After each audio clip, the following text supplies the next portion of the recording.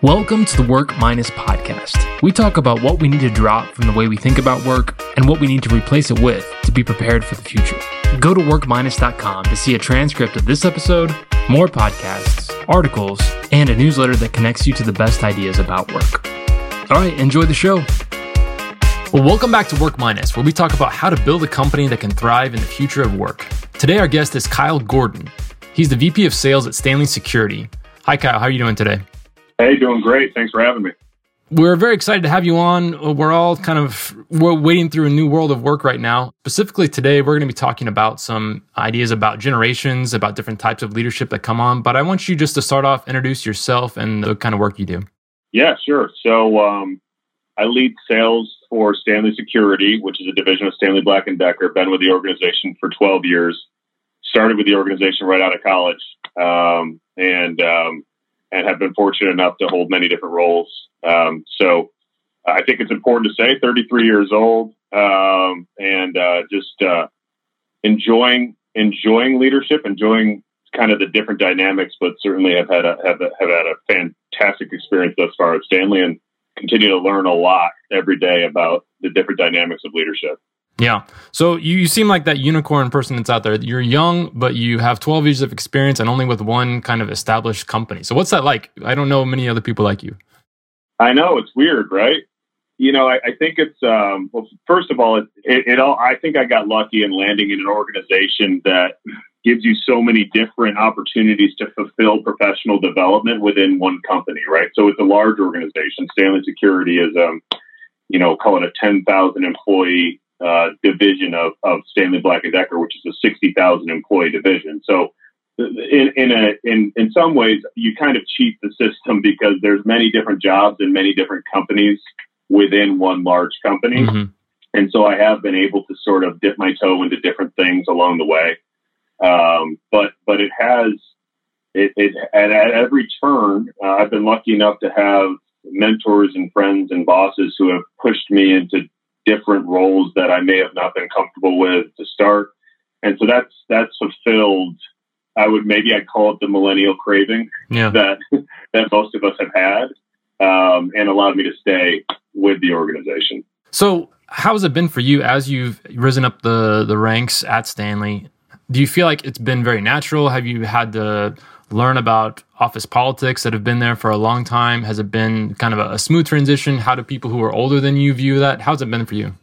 Yeah, I mean, a lot, all of the above in that question there. So, I mean, I think you get a little bit at every level up, you'll call it, you get a little bit more visibility into the macro. And so when just my story specifically, I started out as an individual contributor at a field sales level, and every day just went out and called on customer entry-level sales position, just went out outside sales, called on customers every day.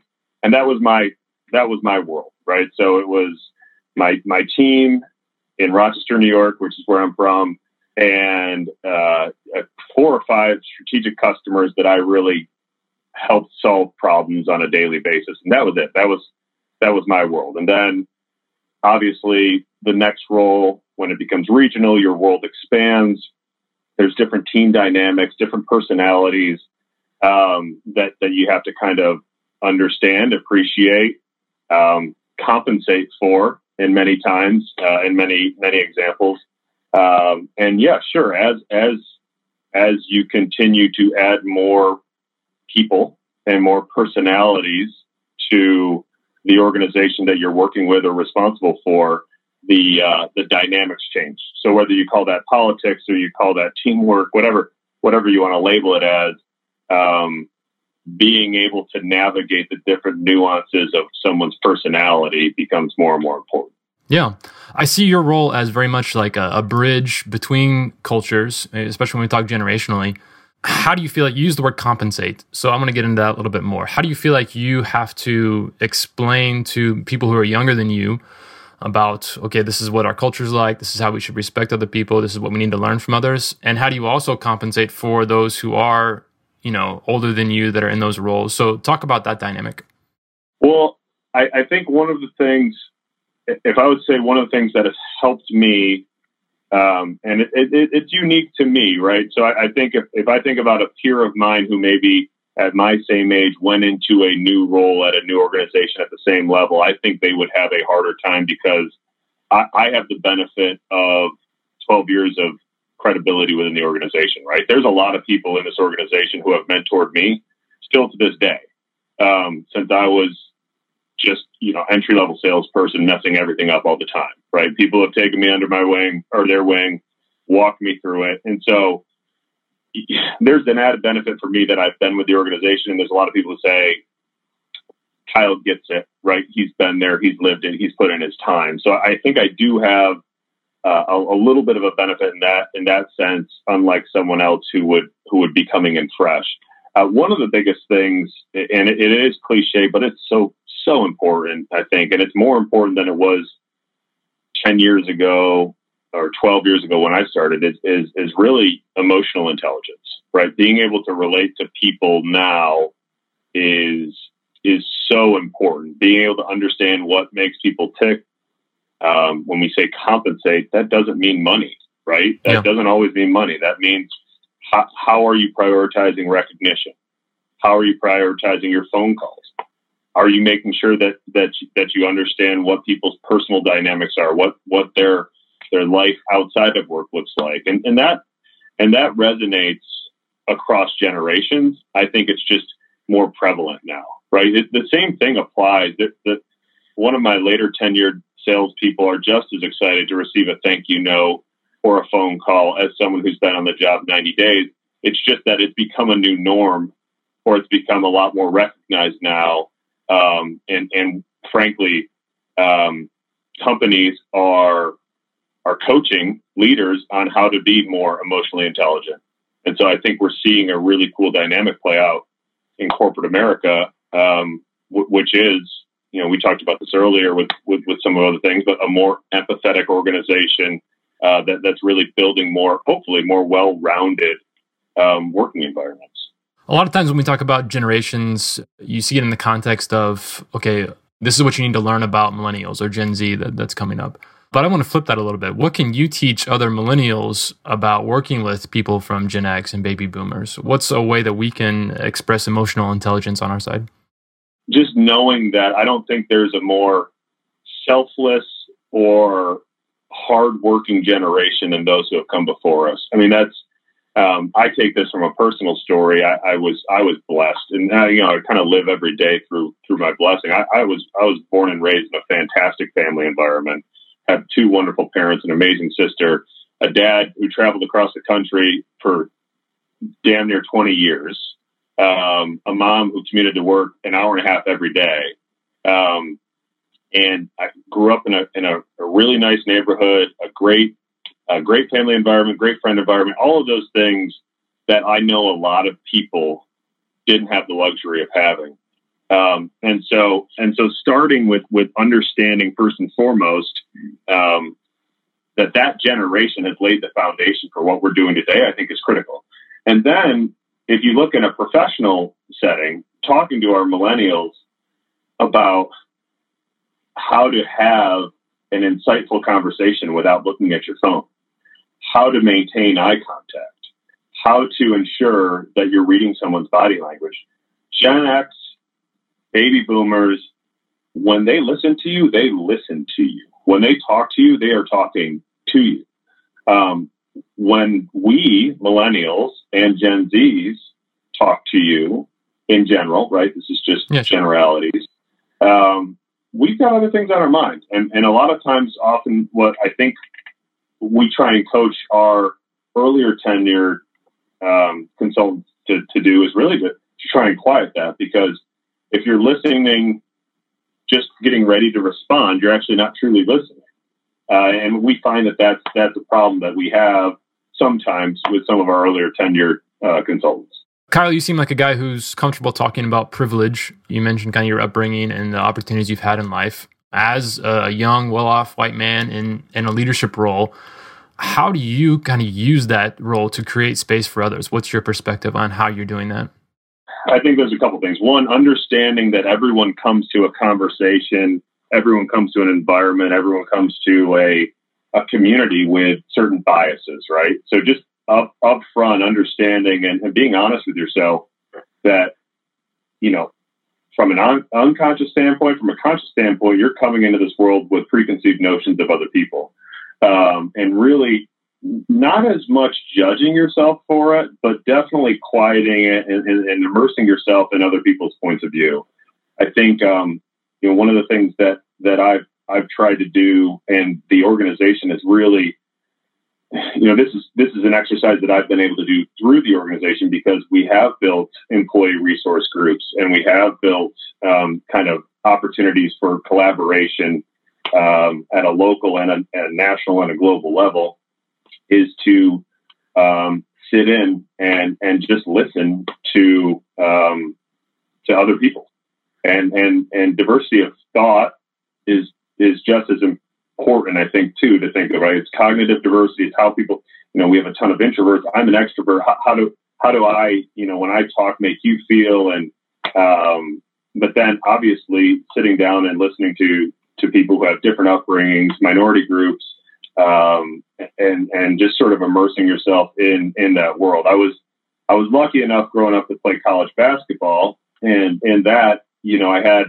I'll call it some exposure to different walks of life. But even then, if I'm being honest, it's not nearly enough to understand how other people live. And so, being very vulnerable about that up front, I think allows you to have some intelligent conversations, right? And I think what's really cool about what's going on right now in the world is that we're seeing a new interpretation of political correctness. People aren't as afraid to have courageous conversations if you do so with the right intentions. Yeah, absolutely. I can sense that there's a definite difference between people who are genuinely interested in having these conversations and those who are just like, okay, I'm supposed to say the right thing for this. It can be disingenuous. You can be checking the box if you don't approach it with the same passion that you have for your other tasks in a daily life, if you will. Yeah, absolutely. Hey everyone, if you're enjoying what you're hearing, the best way you can support us is to leave a review in your favorite podcast app. Or better yet, start a conversation with a friend about how you think we can make work better. Thanks. Well, let's bring it to the present. We're talking here in April of 2020, and what's on everyone's mind is the COVID virus. We have all sorts of things going on. So tell us about how you, as a young leader, have experienced that change. What do you notice in generational differences and how people have responded at your company? So it dramatically impacted the way we work. I run, just so to put it in context, specifically to what my responsibility is, I run a sales organization of about 300 people in the United States, and they're all outside sales, right? So prior to COVID-19, their days and our days were dominated by road time, air time, face-to-face handshakes with customers, dinners and, trade shows and all of the things that kind of go into outside sales. And Stanley Black & Decker was pretty progressive in their approach to shutting down, or mitigating consequences of COVID-19. So we had a full travel freeze like the first week of March. So we've been operating remotely now for a month, a little over a month. And in that time, we've had to fundamentally change the way that we sell. For leaders, the Zoom calls are quite commonplace, right? We're oftentimes connecting on whether it's budget calls or forecast calls or just regular updates. But for the salespeople who every day go up and they meet a customer, now we're educating them on doing Zoom face-to-face meetings, on EchoSign virtual signings, on remote trainings, and so it's been quite a journey in terms of understanding. I think the first thing we did in this process, and we've done this, we've tried to do this, and I know a lot of people try to do this as well, just in general, when you're managing multiple generations, is allowing people to be vulnerable, raise their hand and say when they're not comfortable or they don't know how to do something. Like I have a lot of team members who couldn't figure out how to start Zoom. And I'm like, yo, that is okay. Like, raise your hand, because for every millennial that can spin up a Zoom combo, I guarantee you can coach them on how to door knock and get in a door and close. So understanding that you allow some space for vulnerability, and that you set up very quickly trainings to help people have some one-on-one training so that they can feel comfortable. And I would say with that, also creating some space for failure, right? So with all of these people trying things for the first time, really coaching our managers on, hey, this is our new norm. This is what's expected of you and your team. It's still sales, meaning we still require activity on a daily basis and customer interactions on a daily basis. That's not changing. The only thing that's changing is the way in which we do it. But come to that with the understanding that there is training involved here. And so let's make sure that we're asking the team to give us feedback on what would be more helpful, on different training sessions that will help them get up to speed. And then I think the way to close the loop on that is when you see it effectively work, you celebrate the heck out of it, right? Where you recognize it even over the top, because you do have to recognize how uncomfortable this process was for a lot of people, right? You only grow when you're in your discomfort zone, if you will. Well, there's a lot of people right now that are still living in kind of an uncomfortable space because they're having to relearn things or unlearn and relearn things at 25 years into a career, 30 years into a career. So I think it's really important to understand that there is that personal dynamic going on for every one of our employees.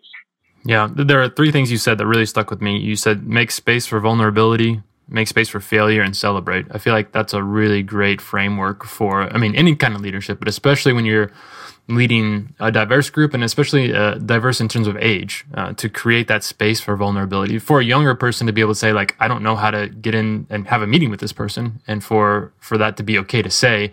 And for an older person to be able to say, look, I don't understand how to work this technology. That's great. So I really like that framework. It's really great. And we work on it I don't mean to profess that we've got to figure it out, right? This is a daily exploration into social sciences and understanding the dynamics of people. And we fail every day too, right? In ways that we could have helped people out. But that in and of itself is something that I ask our leaders to do, and I do quite often, is also raise your hand and say when you messed up, like to the whole organization as quickly as possible. Hey, we should have moved forward with quotas this month. That's on me. The reason I did this was X. I'm not sure if that was the right decision, but that's the reason we did it. And I want you guys to hear it from me. I think that's really important to get out in front of, especially during times of disruption and a lot of uncertainty. Kyle, if you're going to be in this role for another 5 or 10 years, you're obviously going to be hiring and training a lot of people from the Gen Z that are coming in. You may even have some that are there already. Do you feel like the basic model that you have of leadership right now is going to stay the same, or do you anticipate making any adjustments as you bring on even more new people? I think leadership, and now brace yourself. Here's a cliche response. I think leadership in general is a constant changing, evolving thing, right? It's a living, breathing responsibility. So it certainly will change. It certainly will continue to evolve. I think one of the things that has attracted talent thus far for us is we do have a lot of social tools, and we have a lot of we encourage participation from all of our employees with their input and thoughts, but even more so from an influencing standpoint. We have a blog series, and anyone can be an influencer within our organization. If they want to write something that we go and we publish, they have free reign to do so. So there's a lot of folks that we're hiring that now from the Gen Z group, and even millennials that have a lot of thoughts, want to get their voice heard, want to be heard, and we've given them an avenue to do that. Write your blog, get with marketing. They'll work on making it look a little bit better, and we'll get it out there for the world to see. And I think creating creative outlets for especially Gen Zs to be able to express their opinions is something that has helped us attract some different talent. So that's how we're going to continue to do that. And then, 5 years from now, what that looks like is going to be in my opinion, will be a totally different set of technology. It's going to be a totally different expectation of leadership and how we communicate. And so we'll see what that looks like, but I expect it to evolve significantly. Yeah, absolutely. I think we're off to a good start with the framework you gave. And as long as, like you said, we're continually curious, we're continually open to change and recognizing that we will all have to make shifts as things move along. I think that's a great start. Well, Kyle, this has been a lot of fun. If you have any resources or places people can go to stay in touch with you or anything else you're doing? Yeah, I'm on LinkedIn. That's about it. I don't spend much. I do a lot of work, and then when I got some spare time, I spend it with the wife and the newborn, and I'm loving the heck out of that. But you can see me on LinkedIn or Stanley Security. That's about it. Nothing else to promote here. Awesome. Cool. Well, thanks a lot for being on the show. We appreciate it. All right. Thanks so much.